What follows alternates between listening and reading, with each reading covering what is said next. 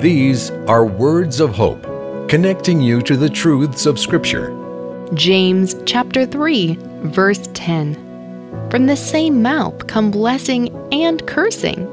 My brothers, these things ought not to be so. James must have recognized this as an issue among the believers to whom he was writing, referring to the tongue as a small fire capable of setting an entire forest ablaze.